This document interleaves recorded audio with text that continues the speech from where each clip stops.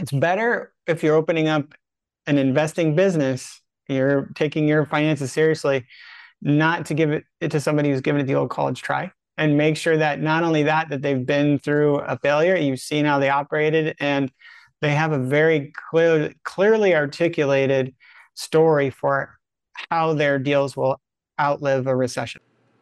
Welcome to 7 to 8, our special series on 7 and 8 figure speakers.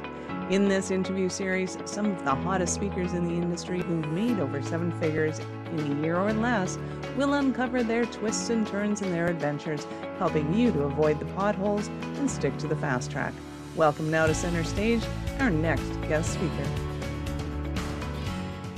Hey there, peeps. This is Michelle Nedelec, and I am super glad that you're here with us today because I have my most amazing guest, Patrick. Patrick, thank you so much for being here with us today. Just in our little bit of pre-chat, I've had so much fun, Michelle. I'm sure this is going to be a great time. It's going to be awesome. So give everybody a highlight of who you are and a quick introduction to your business. Yeah, so Patrick Grimes, I'm the founding CEO of Invest on Main Street. We do private equity investments. We create passive investment opportunities for investors that want to get into real estate or diversified energy funds, alternative assets, the kind of monthly passive income and appreciation that's tax shielded and allows you the opportunity to accelerate retirement and leave a legacy down as you build your wealth through retirement. I love it. So how did you get into investments as a thing? Well, it was a windy road because I started back in 2000, in the 2000s when I became a mechanical engineering undergraduate. And then I got a job at doing machine design, automation, and robotics. And I was working hard, doing the grind. And then one of the owners said, "Hey, look, you're starting to make some money. Why don't you invest it?" And I didn't really come from a family that did a ton of investing. Read Robert Kiyosaki, and he said, "You know what? My only regret is I didn't invest as much into real estate as I could have, as soon as I could have." And so right then I dumped a bunch of money into highly returning deals, and it was pre-development. And then 8, 9, 10 happened. I lost it all, and it raked me over the coals, and I crashed and burned back. So that was my introduction to investing. So why would you want to have invested more when it all crashed and burned anyway? Well, at first I didn't, right? At first it was just doom and gloom. And, but then I got a master's in engineering and business. I dove back into the high tech career, started doing well again. And I had that voice in my head, hey, this, because it wasn't just real estate, the tech markets crashed too. I needed to invest in different assets that were recession resilient, that would provide long-term legacy, cash flow, tax advantages. And I started researching. That led me right back to real estate again, but not the more risky pre-development stuff that I was doing, kind of a gamble, hoping that I could get something built, doing cash flowing investments on day one, ones that are in recession resilient markets that actually didn't crash, right, in the markets like Houston. And so I started doing single family, buy, distress, renovate, hold, and it was working, but I was moonlighting it. It was really challenging because it was a high tech job. Stopped doing that when I met my soon to be wife. And then after that, we took a couple years to get married in California and Beijing. And then all of a sudden, I was off to private equity, larger, trading them all up to multifamily apartments, and then diversifying into energy, oil, and gas drilling. I love it. And to me, this is a fascinating conversation because my very first foray into yours was Robert Kiyosaki. Mine was in an offshore trust accounts. And I'm like, this is fascinating and completely useless for an 18-year-old to know. It's like, I don't know when I'm ever going to be able to use this information. And it's been a journey ever since. And it's kind of like all the information. It's kind of like once upon a time, I had a life and somebody said, if you knew now what if you knew then what you knew now, what would you want to know? And then I came into a new life and, the beings gave me all that information up front. It's like, this is useless. It's not working. And I think a lot of people feel like that, especially when they go through the 2000s and they invested a whole ton into something and it crashes. So what I want to look at today is Not, hey, you have 25 years to invest. It's like, hey, you got 10 years to invest. You got 15 years to invest. How do you make the most of this? And if something does go chaotic and awry, what kind of things can we do to start to looking at investments in a little kind of more wise eyes, if you want to put it that way? So let's go back to well, and let me ask you this first. So who do you serve and support? Am I in the right ballpark with the people that you Yeah. serve and support? Yeah, you are in the right ballpark. Okay. In fact, I write for Forbes on investing in commercial real estate to try and help educate Americans on the financial IQ beyond their 401k, IRA, or maybe their financial planner into other assets that will actually get them to an accelerated retirement. And so we're talking the same language right now. Nice. I love it. So talk to me about the business. You invested in things, they went awry. You did the hard knocks of the buy and flips. So what is different about the investments that you have now? Well, so in every single investment, I have little notes at the bottom saying this was analyzed conservatively and in a way with an eye towards what happened in 9, 10, and 11 on the real estate side. And on the diversified energy side, we're not even putting debt in those investments. We're investing in essential needs like housing, but energy and in areas with proven reserves. And we're drilling for natural gas and oil with tax advantages and cash flow and in a way where if a recession hits, we can ride it out. But it's unlikely that that'll hit at the same time as real estate. So it's a combination of a core essential needs in alignment with, by the way, where the IRS wants you to invest to get huge tax advantages, but completely non-correlated ones where, real estate's going like this, but energy is a completely different cycle. Stock market's a totally different cycle. So you really have these non-correlated investments where the one's up right now with interest rates up. Valuations in real estate are waning. Cash flow's going down in real estate, but in energy, cash flow's going up. In fact, it's a great time to invest in energy. So that's an example. And so we're looking at that diversification and non-correlated assets to provide more, not looking for the lowest risk deals, but looking for a lower risk portfolio through diversification. I love that. So just as a note, peeps, we will have this is not financial advice. Go and talk to him and get that done. And depending on when you listen to this markets will be completely different. So we'll have all that legal crap in the notes. And there was one other thing I wanted to talk about is the diversification of a portfolio to me is paramount in that when all of your investments are in one particular city, even though you may have computers in oil and gas and that's still not really a diversified portfolio. So talk to me about what you mean by a diversified portfolio. Well, so what we do actually allows for that geographic regional diversification, which is I write in for an article on single families versus large multifamily syndications where people are investing nearby them all in one location. They're struggling to make that work. But if they invest with us, we can put them in the growth markets, recession resilient markets where it's landlord friendly and tax advantaged and the cash flow. And we have a presence there. And that allows them not only to not have to personally guarantee and put everything in their own name, and which kind of puts them in a risky position, but be a member of a large apartment building in an LLC and have each of those kind of asset protected in different regions and different locations. And same thing with energy. We're not drilling all in one spot. In fact, my partners were active in 5 basins or 5 markets, oil and gas drilling, which gives us diversification of product in different markets. You have your oil or gas or combinations, as well as political de-risking, because in one market, just like in real estate, there can be an eviction ban. There can be rent control. It can strangulate your ability to pull revenue. Just like in one market, all of a sudden you could have an issue with permitting, oil and gas drilling, right? So having that geographic diversification gives you a lot of downside protection. Nice, love it. And you had mentioned that when people invest in, say, an apartment building in an LLC, is that a co-op LLC? Is that community owned? Is that somebody has, majority ownership and then everybody else is paying in? How do yours work?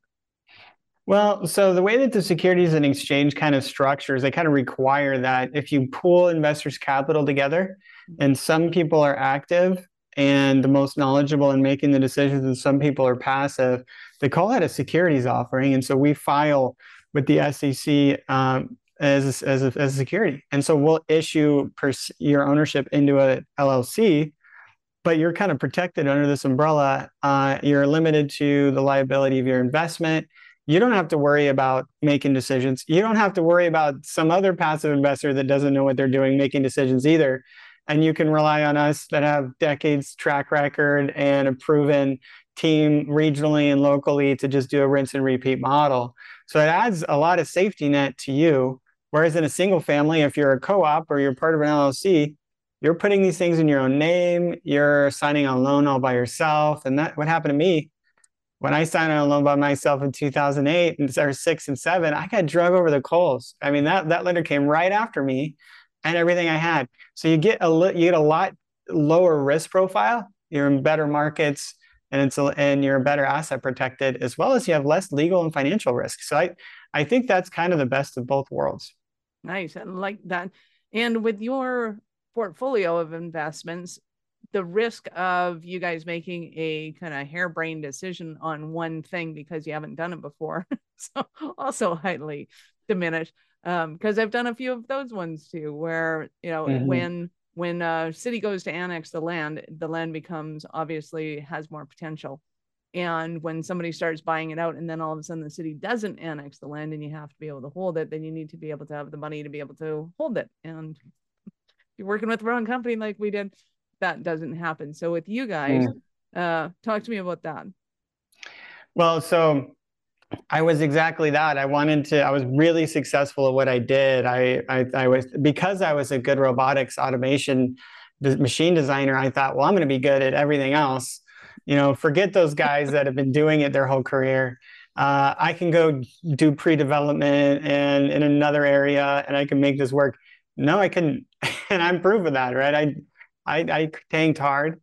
But then I learned how to do things more in more resilient markets, but I didn't learn how to partner after that. I was still buying properties with my own money. I was still signing on loans. But I was doing lower risk investments. It wasn't until I learned to partner with others and I worked in better markets and scale to larger assets, which are actually safer to invest in. Our workforce, multifamily, or our diversified energy funds are much safer when you get to scale because you're protected. One asset, one well, or one unit doesn't catastrophically kill you, right? Like it did before. It actually works out better. The challenge is what you were pointing at is if most of the doctors or the lawyers or high CXO entrepreneurs, high paid individuals that want to invest in our deals, they have to undergo like, hey, do I want to try and become an expert in something that I'm not and probably be forced to do it nearby me in a location that I shouldn't?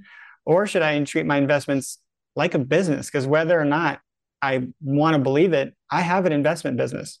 I may make a lot of money at my profession, but that money goes somewhere and I might as well treat it like a business. If I'm going to do a business, I might as well set up shop and put somebody in charge of that business because I don't have a track record in handling that.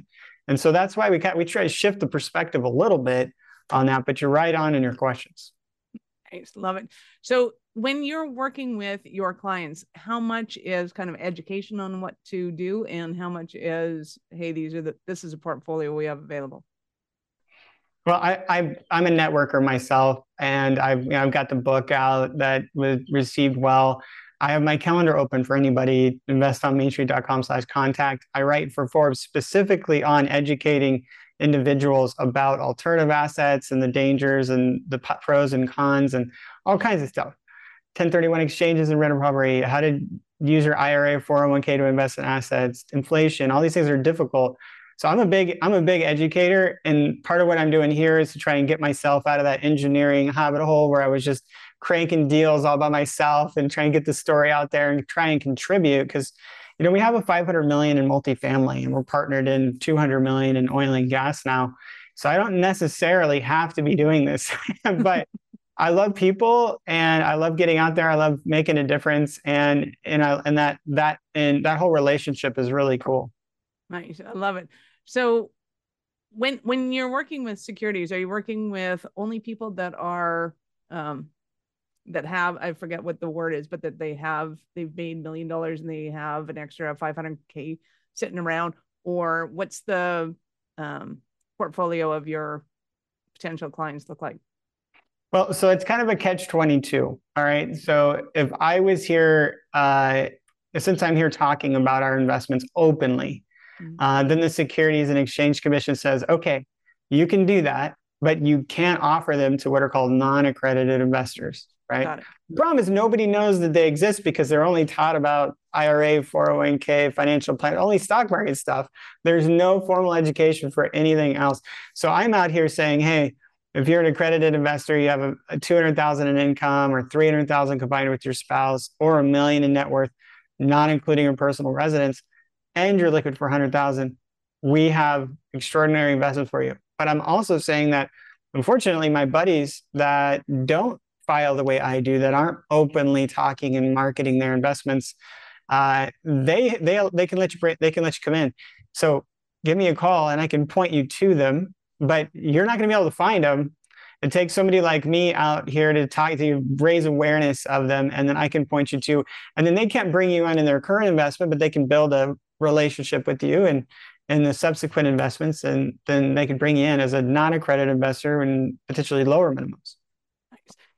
And the reason I bring that up is because I think it's hugely important for people who don't necessarily fall into that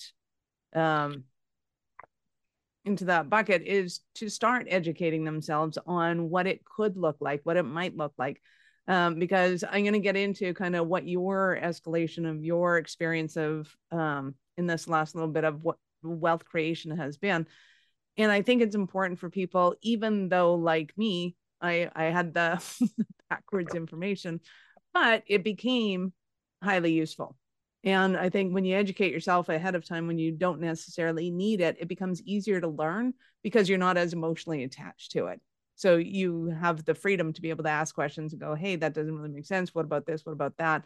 And to me, it's vital because people are in a position right now that they have to know that there are ways of making money quickly, more stably than they've been taught before. And just because they're in a certain circumstance doesn't mean that they're permanently in that circumstance.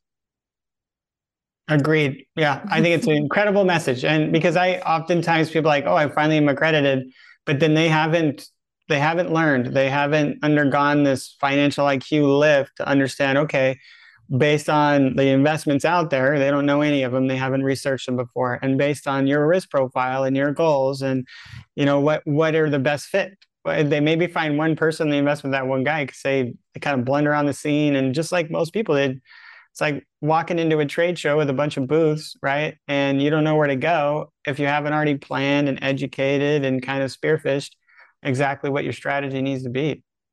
Love it. So talk to me about your experience, especially in this last foray to creating your millions. What would you say are some of the things that were paramount that you had in place? You've mentioned a few of them, but just to kind of make it concise for somebody that wants to make $1 million and go, okay, what do I need to have in place, or what did you have in place that I might be able to model, or, things that they can avoid?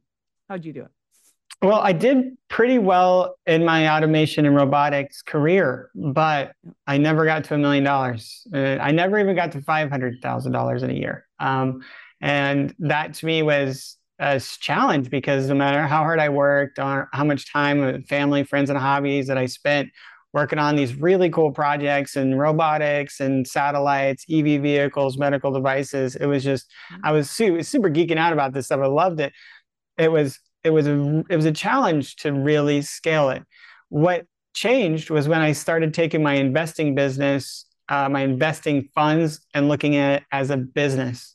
And then when I looked at it as a business, I started trying to do that by myself. Then I realized that's going to throttle, just like my engineering career. It wasn't until I shifted that and said, hey, look, I need my time with my wife and I need to partner for my investments. And I found different operators that were in better markets, that were taking down bigger assets, that had more favorable tax advantages and better returns. And I could focus on my superpower, what I was good at, that one piece, or whether that's just making good cash flow at my job or contributing in some way to a partnership. And they can do their piece, which they're passionate. It was really that partnership, that trust but verify, but get in the game with others, partner up. And then all of a sudden, things just started going up and up and up every year. Love that. Well, and when it comes to partnerships, I've found that personally is if I ask what I call 3 times more questions than I give out money, I'm often in a better position than I am if I'm just going, oh, hey, that sounds like a good idea. Let's throw some money at it and see what happens. What's your philosophy on finding the right partners? Well, so because I lost everything in a downturn once, right? Yep. And I spoke on economics in Chicago on a stage, and I was in a panel, and there was 2 or 3 others, and I was about to answer that very question. And then I took it to backstep because I was like, wait, what about these guys? I realized at that moment that all the other guys that were brave enough during this time to stand up and talk about how you can do deals in today's economy, every single one of us had lost huge in the 08, 9, and 10 downturn. And we came out of it kicking. And that's the key. We were humbled. We lost huge, right? We saw how the economics can break down. We saw how the demand can shift. We saw how the debt structures can be manipulated. And we learned from that, and we came out better, sharper. And so I always look for individuals. Yesterday I was looking at a deal, and these guys have just been doing it for a couple of years. They're just way too excited. They didn't even understand the questions I was asking. Like simple things like, what's your break-even occupancy when, if the worst happens, right? What's your debt covered service ratio? I'm asking them all these basic things on what are your reserves allow you, what's your runway on the reserves? Like how many months can you float the property if you have a burn building, right? All these things. They haven't been through the challenges. And I think it's better if you're opening up an investing business, you're taking your finances seriously, not to give it to somebody who's given it the old college try, and make sure that not only that they've been through a failure, you've seen how they operated, and they have a very clearly articulated story for how their deals will outlive a recession. Our deals are all built around surviving a recession, and I can give you like the 12 reasons why right off the tip of my tongue. If they can't do that, then I'd be a little concerned. That's my number one. Right. I love that. So give us like the top 3, not the top 12, just the top 3. How do you know some things? What are some indicators? Well, first of all, recession resilient market. So you want to be in areas with diversified employment that have built-in insulation, finance, education, logistics, but a lot of different pillars like this, and a small amount of retail and hospitality, because it's got to be an attractive place. Needs to be legislative friendly. That's business friendly. If you're going to set up shop somewhere, make sure that the government's friendly to you. Legislative friendly, landlord friendly, allow you to evict, allow you to raise the rents, permit friendly, those kind of things. So you want to be government, you want to be, and you want to make sure that it's in an expansion. People are moving, jobs are being created, income's being created, and then the asset itself, what you're investing in, how's it structured? Is there debt, and can that debt be paid if occupancy drops down to where it has in prior recessions, right? Do you have reserves on the sideline? So if a COVID hits, occupancy drops, you're paying your cash flow. But what happens if a building burns down? Do you have 6 to 8 months in reserves on the sidelines so that you can be first in line to rebuild that, float the capital, and you have insurance policies to make your investors whole for loss of rents and replacement costs? And just those few things it's shocking to me, just those fundamental, what I consider to be obvious fundamental things are absent in deals that we're seeing right now. We're just the deal we have in Atlanta that right now, 14% bad debt, struggled, then a building burned down, no reserves, didn't have an interest rate cap, is not cash flowing, super distressed, didn't have money to renovate the units. The units are way below market, had to sell off market. We locked it up. But if you structure a deal in a way where you're not all the distressed buyers are buying from, you're going to be fine. And those things are relatively obvious. I think the challenge is people get really excited about wanting to do deals and they start turning a blind eye to this or that or this or that. And it's important. It's important that you know enough, and you're talking about education, to be able to find the partners that are thinking in the right ways and they're not getting too over exuberant and over optimistic. Love it. Well, and I think it's just, when we've been through things, we earn our gray hair, right? It's remember I when I don't bought have any here. What are you talking about? when I bought Yeah. my first condo, rent was Mhm. 1,800 a month. That was awesome. So we based our, everything on that. But then the government decided that oil and gas was a bad thing. So Calgary took a downturn and rent went down to 900 a month, and which is rather difficult to take take that kind Mhm. of a hit, long sustained. But when you have the plans in place, it totally makes sense. And of course, there were other buildings in Calgary that did just fine, just because they weren't. Uh, it was a certain economy that was in that build, that um, the building, the space. There were tons of buildings. Um, Loving all of this conversation. So, what are some of the things that people should be asking you um, when they come on to look at your kind of what you guys do differently? We've mentioned all the diversity, all that kind of thing. Is there anything that we're missing, or have we kind of hit it all? Well, so you mentioned oil and gas, and we haven't really talked about a lot of that. And I think what we could talk about is how that applies to oil and gas too, because Yeah. most of the investors, they've gotten past the IRA 401k, maybe they've sectioned a piece of that out to self-direct it into real estate.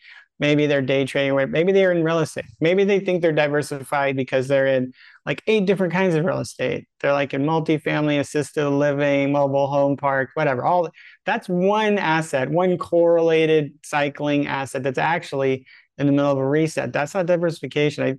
Diversification is completely non-correlated, and that's why we do the energy stuff. But to answer your question on the energy side, we raise the capital without debt right now. There's no plans to put debt in there. So that allows for recession resilience, right?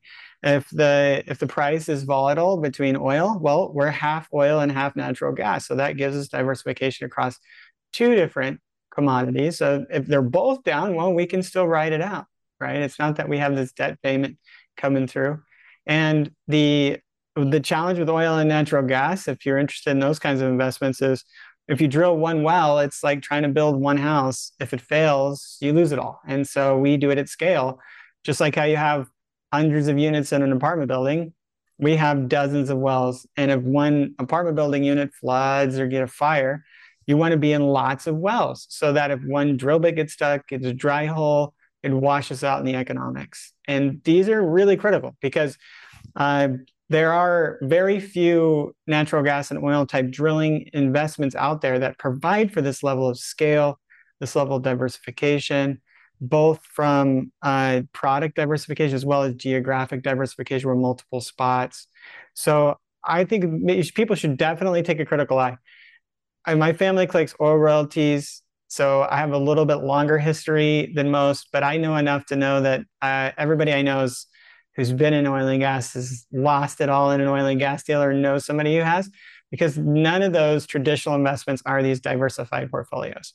But if you can structure it right, then make sure you inquire about the tax advantages, because the government, US government, incentivizes like crazy better than real estate. And like 75% of your investment comes off your ordinary income.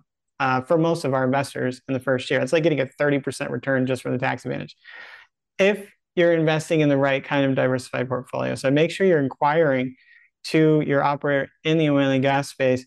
How do you know if any one of these factors happens, the recession, maybe a local elector, maybe oil tanks or whatever it is, how do you survive? You got to be able, they should, right on the tip of their tongue, be able to tell you, here's the 10 ways that we're going to survive a potential failure in the model.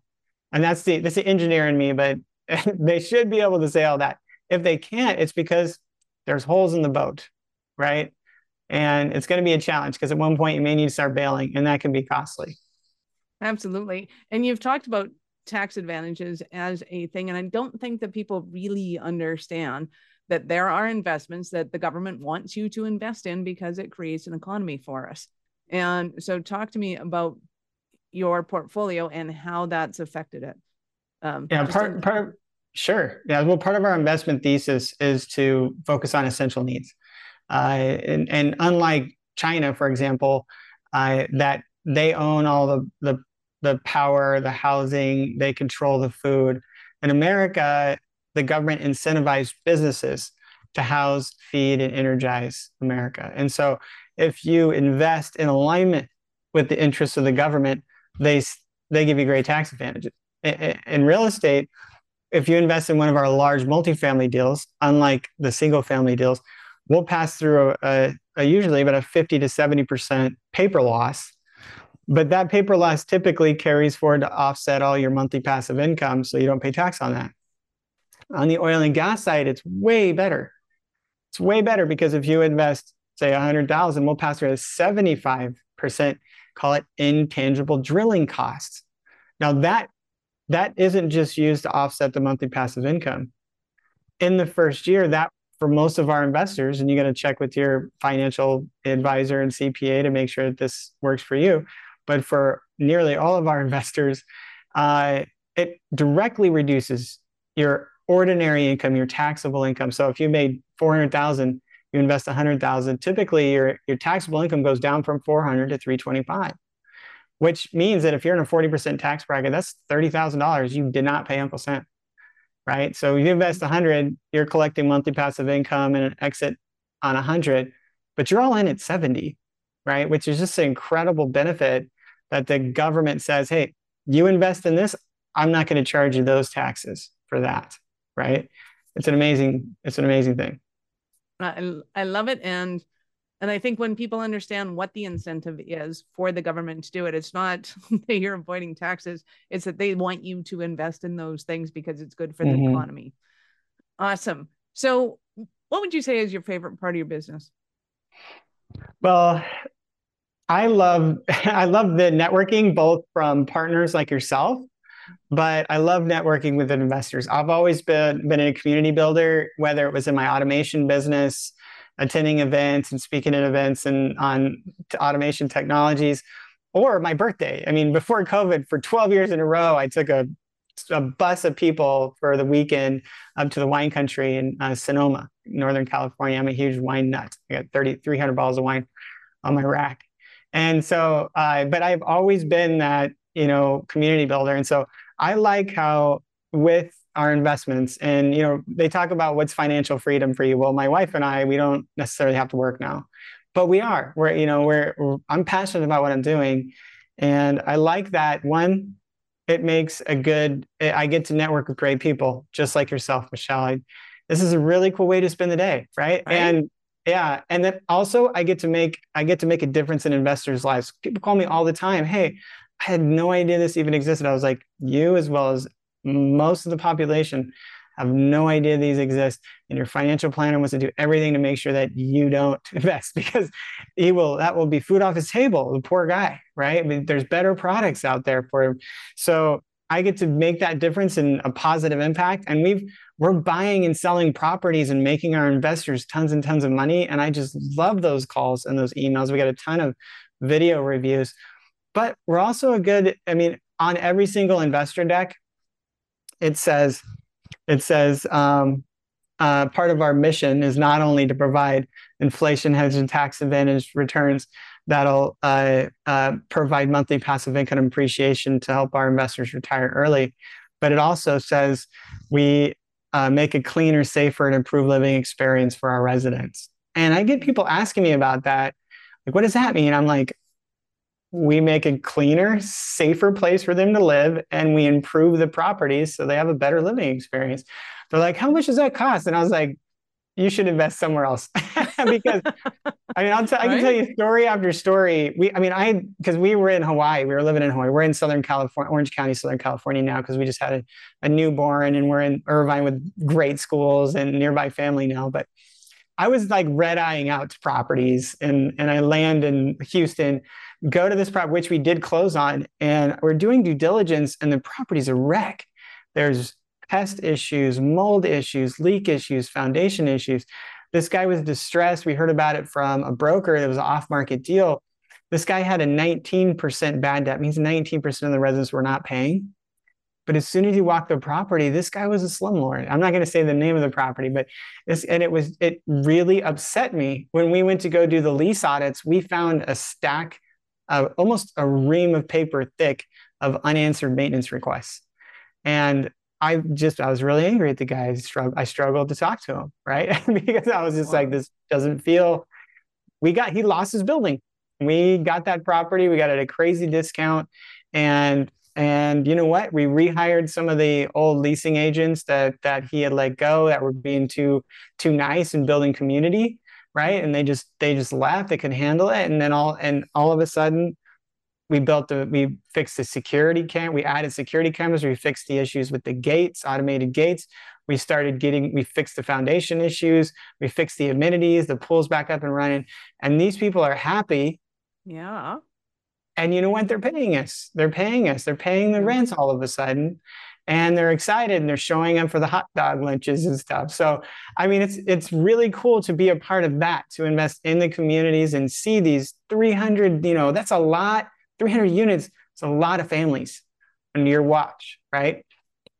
And if somebody's like nitpicking that from an investor perspective, they're in the wrong camp, because it was the people who didn't do that struggled during COVID. It's people that didn't do that are the stressed purchases we're buying now. And I'm glad that we're in that. And on the energy side, it's similar, because the whole section of our website is somebody's going to be drilling for natural gas and oil. We have ways to do it which are cleaner and safer and greener. And we have whole videos on how that's done and the recycling we do. Nice. It's not going to go away, especially in the next 3 to 5 years, which is the horizon of our fund. We're all supporters of green technology. But right now we're sourcing it all from overseas, and it's a threat to our national security, and they have control over our economy. So somebody's going to do it. Might as well let somebody do it with a more conscious way, a more thoughtful approach in the communities that they're doing it in, and also in the environment and the impact that it has. And we're half natural gas, meaning 38% of the electricity in the United States is natural gas. That's what powers your EV vehicles. So the reality is, it's desperately needed, and the Western is constrained with natural gas because of Russian misery. So on that side, yes, too, natural gas and oil drilling, 100%. I'm excited about the way we're doing it. Not only the results that it gives our investors, but what it provides for America and the better world I think it creates. Of course, it's allowing for progress. It's allowing for a better grid for EV vehicles, and there's obviously green energy that's coming, and it's a tiny sliver. I mean, if you look, we need to promote it, but we have to have new technology. It's going to take 50 years for it to really take a hold. But in the meantime, we got to keep our planet as safe as we can, and somebody's got to do this. Right. So those are the things. This is a long answer, but you're touching on things that I'm passionate about. So I can tell. It's awesome. I know our audience is going to want more from you. How do they start their journey with you? Mention your book and your podcast, your everything. Oh, so I don't have a podcast, but you can listen to. Okay, you're Forbes. You're on Forbes, man. You don't need. Yeah, I write for Forbes. I've got a bunch of articles out there. Patrick Grimes, Forbes. You'll see how to 1031 exchange your single family landlord tenants and trash rentals into large multifamily partners with us. How to carve out part of your 401k and IRA in the stock market, self-direct it into hard assets, non-correlated cash flowing assets with us. The information about my journey is all, and in fact, we do have a book. I still had hair just years ago for those of you who are looking at this, it's Persistence, Pivots, and Game Changers, Turning Challenges into Opportunities. Brian Tracy did the 4. There's Russell Gray from the Real Estate Guys, Phil Collins, lead guitarist at Def Leppard, NFL, NBA players. There's a handful of people on the cover here that we co-authored this book. I did a chapter. This was such a cool book with some really extraordinary and very diverse, just game-changing people. And so, I give away this. I loved it, loved the project. So if you go to investonmainstreet.com/book, investonmain and then street.com/book, type in the promo code. What was it? 7-8. 7-8. Make sure you type in 7-8. If you just put the name of this podcast, some way we can identify that you're not a random. You heard about it from I am me. not a random. Yeah. Then we'll give you a signed hard copy we'll ship out Wow. to you. So we do that as a welcome gift for, and hopefully the stories in there, including mine. I tell my whole story, the ups and downs, and we even how we landed in Hawaii too. And but yeah, so and if you want to meet, talk about your goals, see if I can get you pointed in the right direction. We're definitely not a high pressure sale type. I tend to point people in a lot of directions very frequently. Investonmainstreet.com/contact. And there's my calendar. You can feel free to set up a meeting. And if you want to email me, it's patrick@investonmainstreet.com, and be happy to chat with you. Awesome. That is fantastic. I could talk to you for hours. I know I could, but I won't. But I do get to ask you this. At what point in life did you know that you're a special kind of crazy enough to think that you could become an entrepreneur? Well, when I dumped, literally when I was like living on a shoestring after college, and I dumped every single penny into a pre-development deal, and I was like, holy crap. Like that was the first moment that I knew I couldn't believe that I did it. And of course I lost it all and a lot more, but I got out of that kicking. I just love it. I love it. You have been absolutely awesome. Any last words for our peeps? No, I appreciate it. I challenge everybody out there to take a hard look at the way that they're diversified now. My passive investor guide on my website talks about the diversification and that's required to really live out recessions. And right now is the time. If you're not in real estate, or if you're only in real estate and you need to get into something else like energy, which is, growing, now's not the time to be waiting out the stock market, especially with inflation. The rebound's going to be just consumed by inflation, and there's better returns you can get into right now and ride inflation that's going to rebound better than the stock market. And that's pretty much the one message I keep hearing. I can't get out of the stock market now, it's down. Well, you said that when it was going up too. And this whole time you've been in the casino at the wrong table, right? So watching that stock go up and down. And meanwhile, we're making money with inflation. We're hedged against interest rates. We're cash flowing and we're not paying taxes. And it's time to walk away from that table, at least with a piece of the stack, and diversify. And it's tend to be my message these days. I love it. I love it. You've been awesome. Thank you so much for your time. I appreciate it. And I know how valuable it is. I'm so glad to do it. Let me know if you'd like me to come back on, Michelle. Absolutely would. This is Michelle Nedelec. Thank you for being here with us today. Be sure to subscribe to the show, share it with your friends. We love helping entrepreneurs grow. Thank you for listening to 7 to 8. If you're interested in upping your speaking game, be sure to connect with our guests with the links in the show notes, and connect with me to see how we can help you get your tech done for you and help your speaking dreams come true.